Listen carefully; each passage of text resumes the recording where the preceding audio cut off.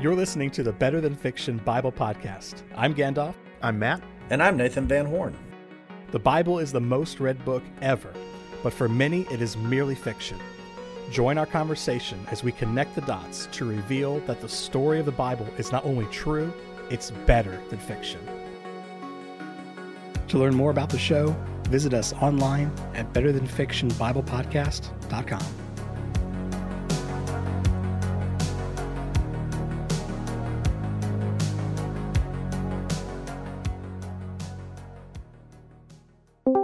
Welcome, listener, to episode 13 of the Better Than Fiction Bible Podcast. We're glad that you're joining us for the spooky and superstitious number of episode 13. And it's only appropriate that in this unfortunate numbered episode that we're going to be talking about the devil.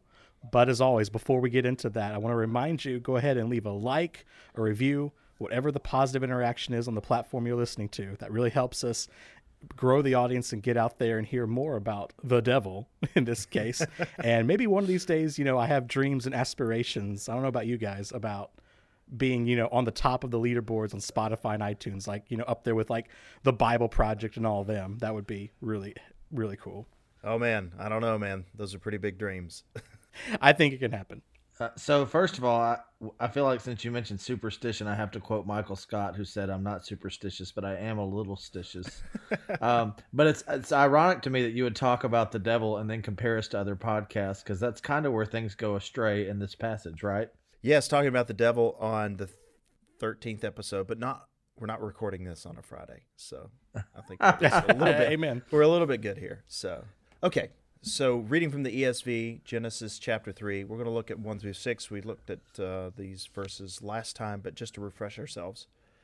Now the serpent was more crafty than any other beast of the field that the Lord God had made. He said to the woman, "Did God actually say, 'You shall not eat of any tree in the garden'?" And the woman said to the serpent, "We may eat of the fruit of the trees in the garden, but God said, 'You shall not eat of the fruit of the tree that is in the midst of the garden, neither shall you touch it, lest you die.' But the serpent said to the woman, 'You will not surely die, for God knows that when you eat of it, your eyes will be opened, and you will be like God, knowing good and evil.' So when the woman saw that the tree was good for food, and that it was a delight to the eyes, and that the tree was to be desired to make one wise, she took of its fruit and ate, and she also gave some to her husband who was with her, and he ate." And I feel like there should be, at this point in our narrative, dun dun dun dun.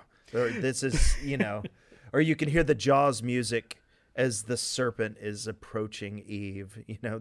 We already have this preconceived notion of the sinister turn in the storyline.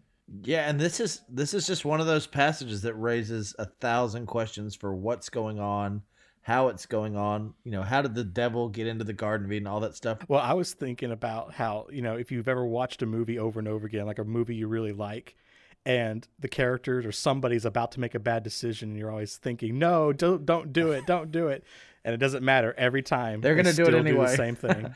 It reminds me of those commercials that came out recently where it's like the people are set in a horror movie and they make the worst possible decision for how to handle the moment. Let's go hide in that garage full of chainsaws.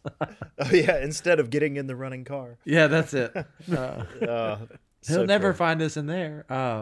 Yeah, so this is where things go horribly wrong. So when y'all think about this passage, Matt, you're a pastor as well. What's some of the questions you usually field on Genesis 3? Well, probably the number one question I get is about who is the devil? Where did he come from? Why was he in the garden? Questions like that. And I think one of the things that is helpful for me as a pastor when I think about answering these questions is that as a pastor and theologian, I'm attempting to give answers on questions that are just not entirely clear in the Bible. What's amazing is that I think, and it's probably the result of the medieval church tradition, But I think we build up the devil to a position that he simply is not in the script. We talked in the previous episode. We don't even know his name. Yeah, most of the titles are functional, yeah. Right. Lucifer is not his name. It's just a reference to the day star. So we don't even know his name. We have to piece together passages throughout the Old Testament and then leaning a little bit on a few of the words of Jesus and then Revelation to even kind of come up with a biography, so to speak, of the devil. But even then, every book that, or scholarly book that I've ever read on the devil is filled with footnotes of saying, well, it could be, but then it also right, could be this, or it could be this. It's just surprising. We don't know a whole lot about the devil. And so much, people get uncomfortable with those spaces. By the way, I think those spaces are there precisely for the reason you suggested. He's not the major character of the story. The Bible is primarily about God's relationship with mankind, and the devil factors into that story insofar as he tries to thwart that relationship, right? Right. And that possibly speaks to his motivations. We've talked about Psalm 8 before, that says that mankind was made a little lower than the Elohim, which the Septuagint translate Angels. as angelis, than the angels. So you were made a little lower than the spiritual beings, but God chose humanity to crown with glory and honor. And you have some extra canonical text that say that this devil figure was scandalized by the relationship that God had with humankind, and that possibly serves as the motivation for the rebellion.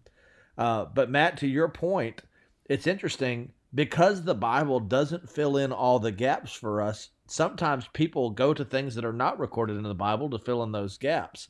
And so they'll say, before you even get to Genesis 3, you had some kind of heavenly rebellion.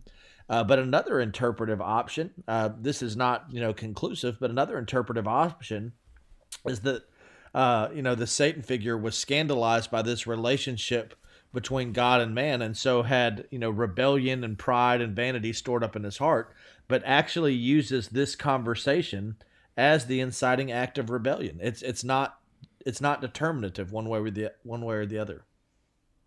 So there's so many gaps you guys are talking about in like the story of the devil, right? Because it's not focused on him. It kind of reminds me of like my early book reading days, getting into stuff, and you go online and there's all kinds of like theories that people are posting, because if there's something not explained in the story, people will theorize about it and just run with it and go absolutely crazy with it. So it sounds to me like people are kind of doing that with this. They want answers, so they're having to like go and draw from like extra biblical sources to try and piece together this character who, for all intents and purposes, is kind of mysterious. Yeah, if only we had Reddit boards in antiquity. Oh, thank goodness we did. So extra biblical sources can be helpful because it reflects how the people of the day, we even have extra biblical sources that come from the time of the writing of the biblical sources that we have. So they can be helpful, but they're not authoritative. So they're not scripture. Sometimes they're not scripture, and they introduce probably just as many questions as they provide answers for clear thinking and things like that. It is interesting to me is that, Gandalf, let me ask you this. If I were to ask you just on the street, you've grown up in church, and I said, hey, Gandalf, I know you've been around Christian teaching for a while. You are a Christian. Where did the devil come from? What would be your staple answer based on what you know and what you've understood by growing up in church?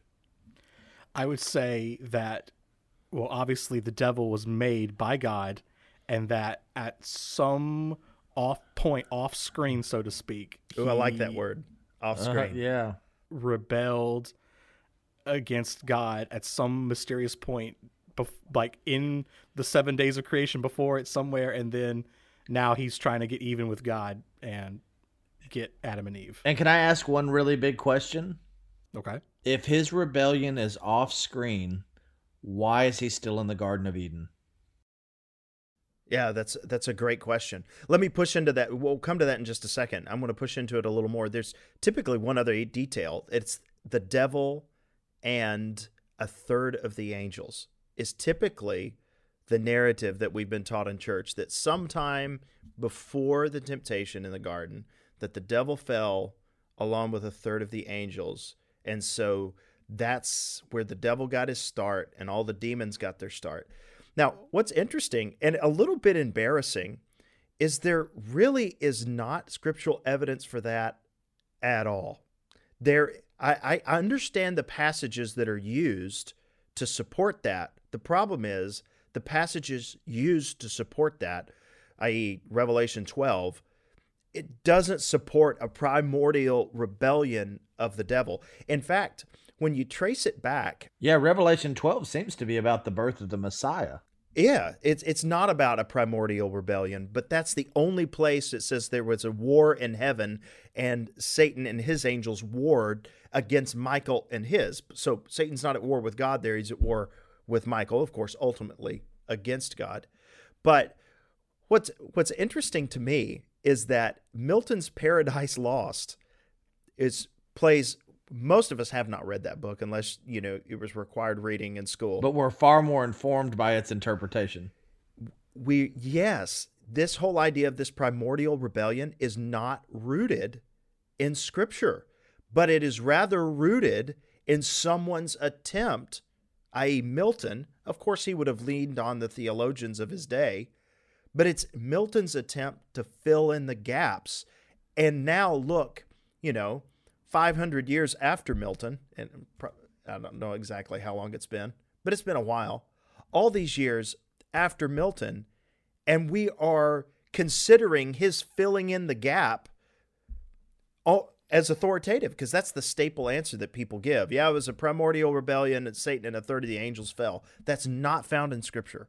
That is not found in Scripture at all. I remember when I discovered that, I was embarrassed, because I was like, wait a second. I think that is like par for the course conversation in any church that I've ever been a part of. When you talk about when did the devil fall, it's like, well, sometime in the distant past, and a long time ago in a galaxy far, far away. So how is he in Eden? Yeah, and we never even asked the question, if the devil was expelled from heaven, how is he in the place where heaven meets earth? And then also, if there is not a primordial rebellion found in the Scripture, then why do we think that it happened in that way? And Matt, you do have Jewish sources. You do have Jewish extra-canonical sources that treat this as the inciting incident of his rebellion against God. One, and I cannot remember the source off the top of my head. Shame on me. We were talking about it the other day when I had some sources in front of me. But it essentially said that he led the woman astray, so God called him the devil. This is the evidence of the rebellion that was already in his heart, enacted through his conversation. And Matt, it's neat for me, if there's anything I've learned from this discussion and this passage, it's every question you try to answer launches into 1,000 more questions. And so I sympathize with any of our listeners who are listening to this and say, well, what about this passage, or what about this passage, or what about this passage? My hope is that over time, our podcast addresses all the passages that might be coming to mind right now. But we want to read this within the flow of the story. And we want to take seriously that up until now, we've had this good creation. And somehow in the span of these 6 verses, whatever motivations, we're doing some guesswork, whatever motivations were in the serpent's heart, were in the devil's heart, this is where things take on actual rebellion. And it's neat because the devil's doing a little bit of playing God here, right? God has created through speaking. The serpent uses a conversation to lead them astray. God sees everything that he made as good, very good. What does the serpent do? Through this conversation, he gets Eve to see the fruit differently. She says, Genesis 3:6, the woman saw the fruit was good. That's the first time in Scripture it's happened for someone's perspective other than God. So this is... But not just saw the fruit as good for food. That's the key detail there. For because wisdom, God, yeah. Yeah, God made it good, the tree of knowledge of good and evil, was good, but it was that she saw it as good for food, and it was a delight to the eyes, and it was to be desired to make one wise. So why don't we do this? Why don't we do this? As we look at these 6 verses in the time we have remaining, let's first just look at the raw data of what we have. What does the raw data say? Not what is our preconceived notion about the story of the devil, the story of the fall, because this is many people know this story. It's one of the most famous stories in the Bible. What does the raw data say? And then, knowing that's not going to answer all our questions, what does it allow for?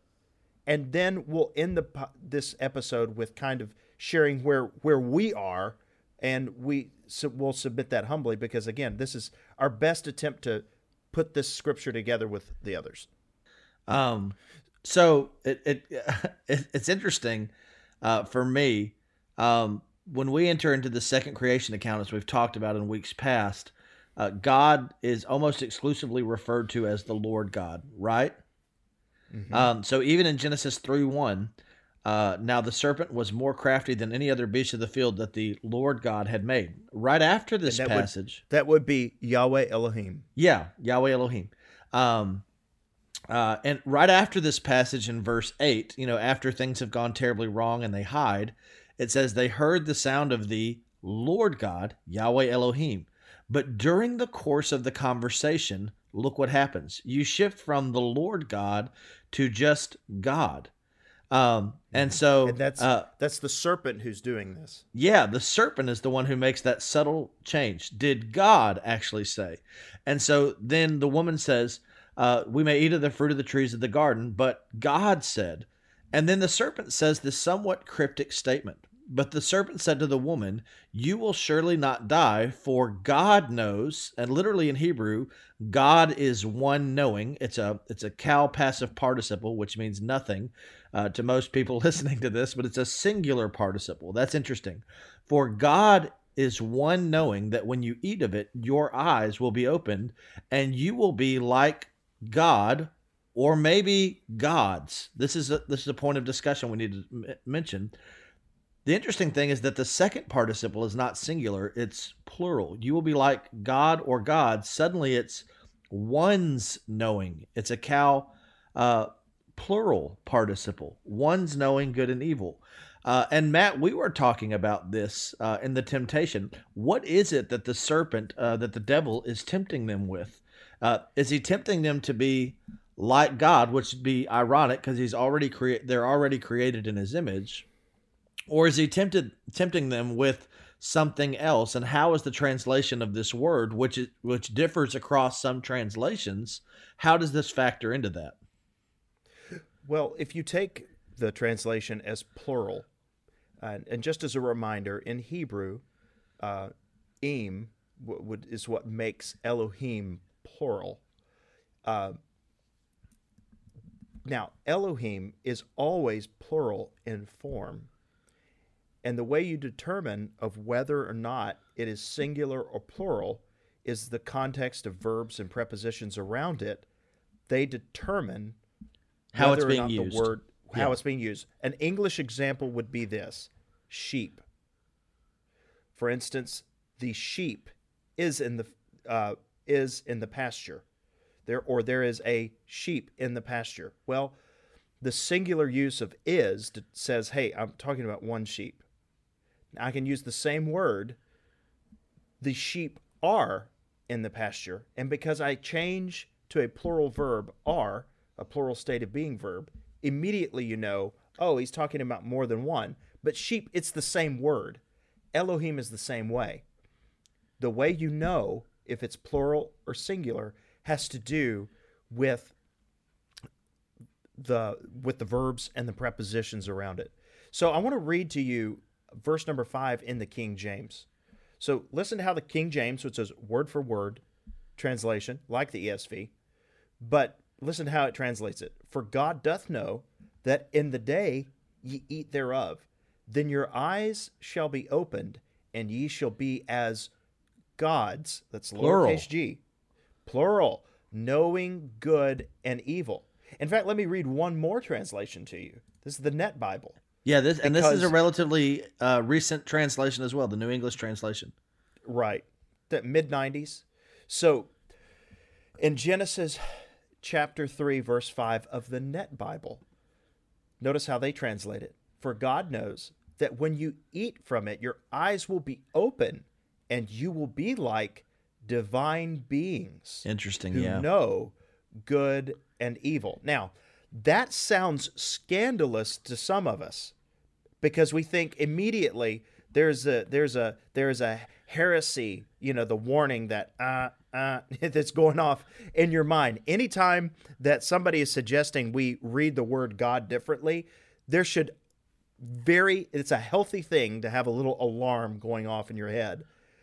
I just want you all to hear today what we're saying, that we believe this should be translated as plural.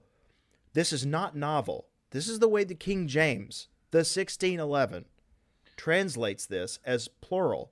And it also makes more sense of the scripture. And as we understand that Eden is where heaven meets earth, that Eden is where man is dwelling with God, there are spiritual beings that are there. We talked about last week that the serpent is more than just an animal. He is representative of a spiritual being. And so the temptation is not, hey, Eve, Adam, do you want to be like God? Well, they've already been made like God. It's rather, Adam and Eve, do you want to be like what I am? Do you want to be like one of the spiritual beings, which is not what God created man to be? If we go back to our previous discussion, God created the heavenly host to rule the heavenly places. God created man to rule and exercise dominion over the earth. So this is a temptation to cross a boundary and be something that God has not intended man to be. And that makes way more sense to me. And I like that explanation better because, when I'm just reading it from a non-scholarly perspective, it always bothered me that like Eve needed just the slightest bit of provocation for like full on usurping rebellion against God. Hey, Right. Gandalf, can I ask a question? Sure. You've seen the Garden of Eden depicted in paintings or art once or twice, I'm guessing. Yes. When you see this depicted as a scene, where is the serpent almost always?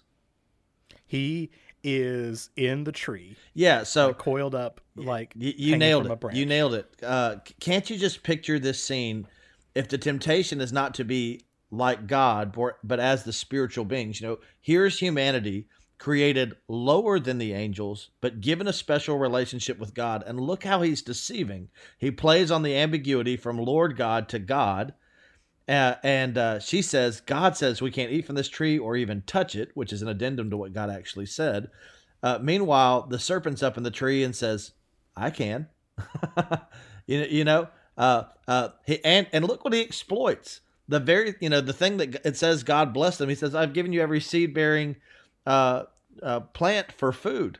Well, hey, you can't eat from this tree, but spiritual beings can touch it. You see how he's twisting the context to bring about this sin? And it's just, man, it's fascinating to me. And to give more support for that, Nathan, if we were to jump down to verse 22, to Yeah. give more support, in verse 22, and let me switch back to the ESV here. Genesis You have two things in verse 22. After the sin has taken place, after God has talked about the curse, and we'll talk about that in future weeks. It says, Then the Lord God said, Behold, man has become like one of us in knowing good and evil. Now, lest he reach out his hand and take also of the tree of life and eat and live forever. So one thing there is that we've already talked about like one of us when we looked at Genesis chapter 1. Like, what is the us language? You have to here? navigate. Is he speaking to spiritual beings, divine counsel, or is this a Trinitarian thing? Yeah.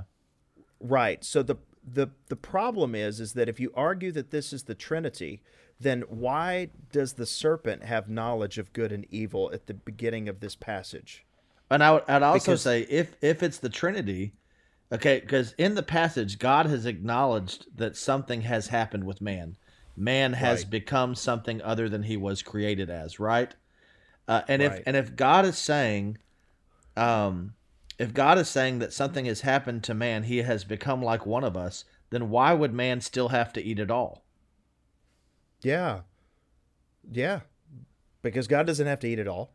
I mean, that's a good argument. So just as a reminder, because this may be the first episode that someone's listening to, Gandalf, Nathan, and myself wholeheartedly embraced Trinitarian doctrine and theology. Absolutely. Yeah. We believe God has existed eternally in three persons: God the Father, God the Son, and God the Holy Spirit. So just so that you know that. But just because I'm a Trinitarian doesn't mean that I need to read Trinitarian doctrine onto the Old Testament text.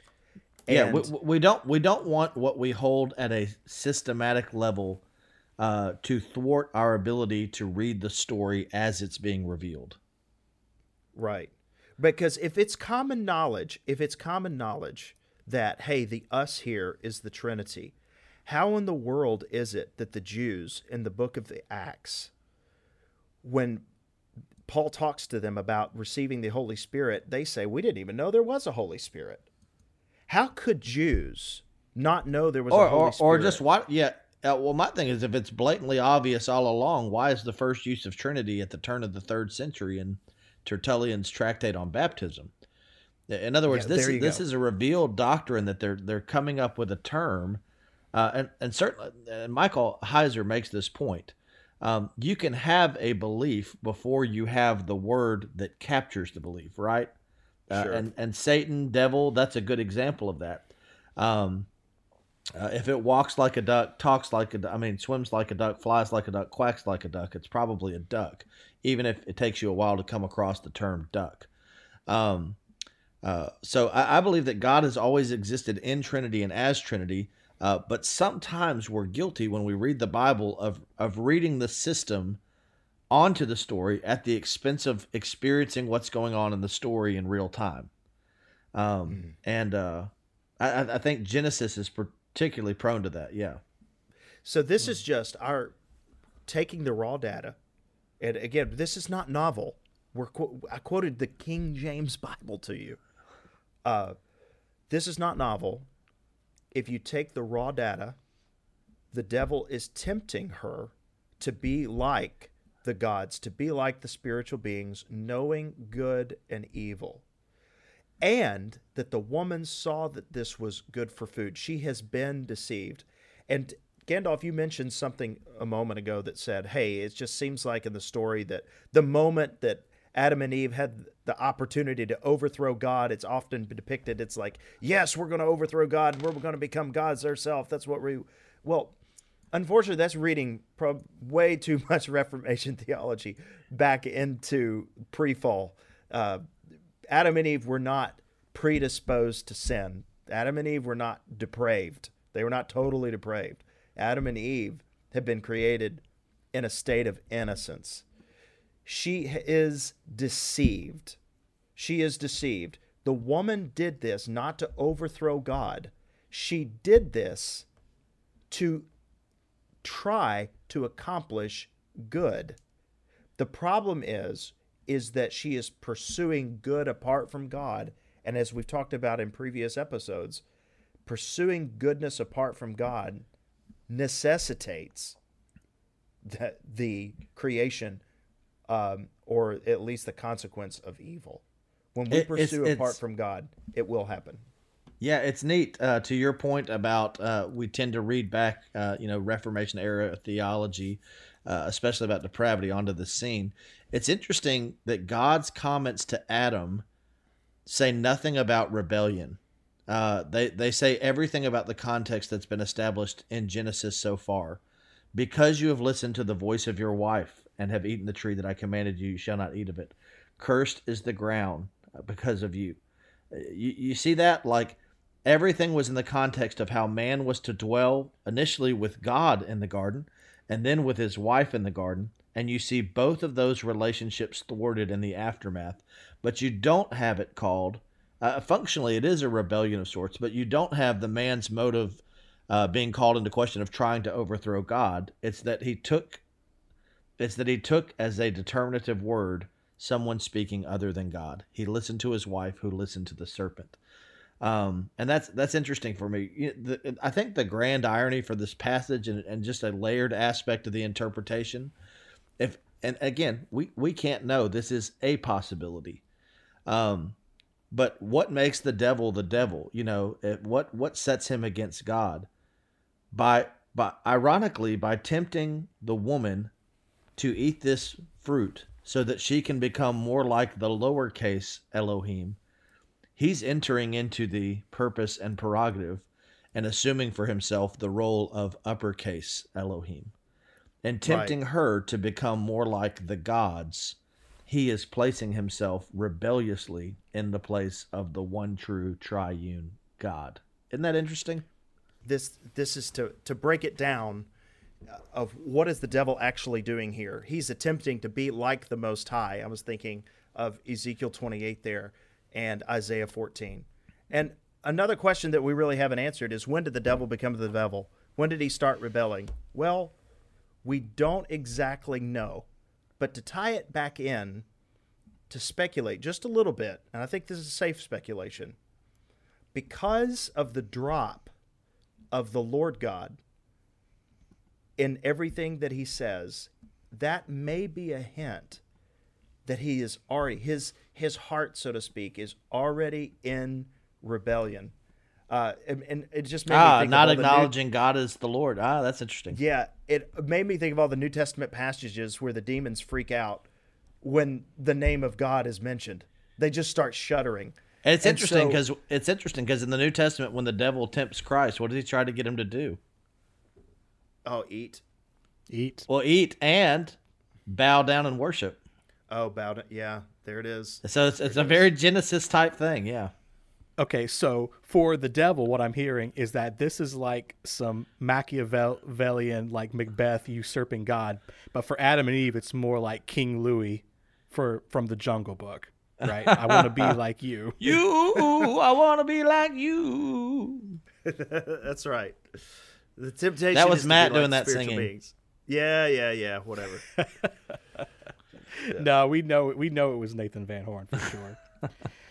Well, we're talking about eating, and Nathan, you always talk about eating as part of the act of worship, part of the plan of creation for man, and I am going to act out that plan of creation by going to get lunch, but I'm not going to do like Adam and Eve and choose poorly on what to eat. I'm going to choose the Baptist bird, the Lord's chicken, Chick-fil-A. That's where I'm headed. It's neat to me that even in a passage that brings about condemnation, we're looking forward to meals of liberation like Passover and ultimately the Lord's Supper. The devil uses a meal to bring about our sin and destruction. God will later offer himself as the meal through Jesus Christ to set us free. So what a beautiful thought to look forward to as we continue. Good All word. right, well, be sure to join us next week, and we're going to see a little bit of the consequences of these acts of trying to do good outside of God. We'll see you next week, guys. Bye. Thanks. See you later. Shalom.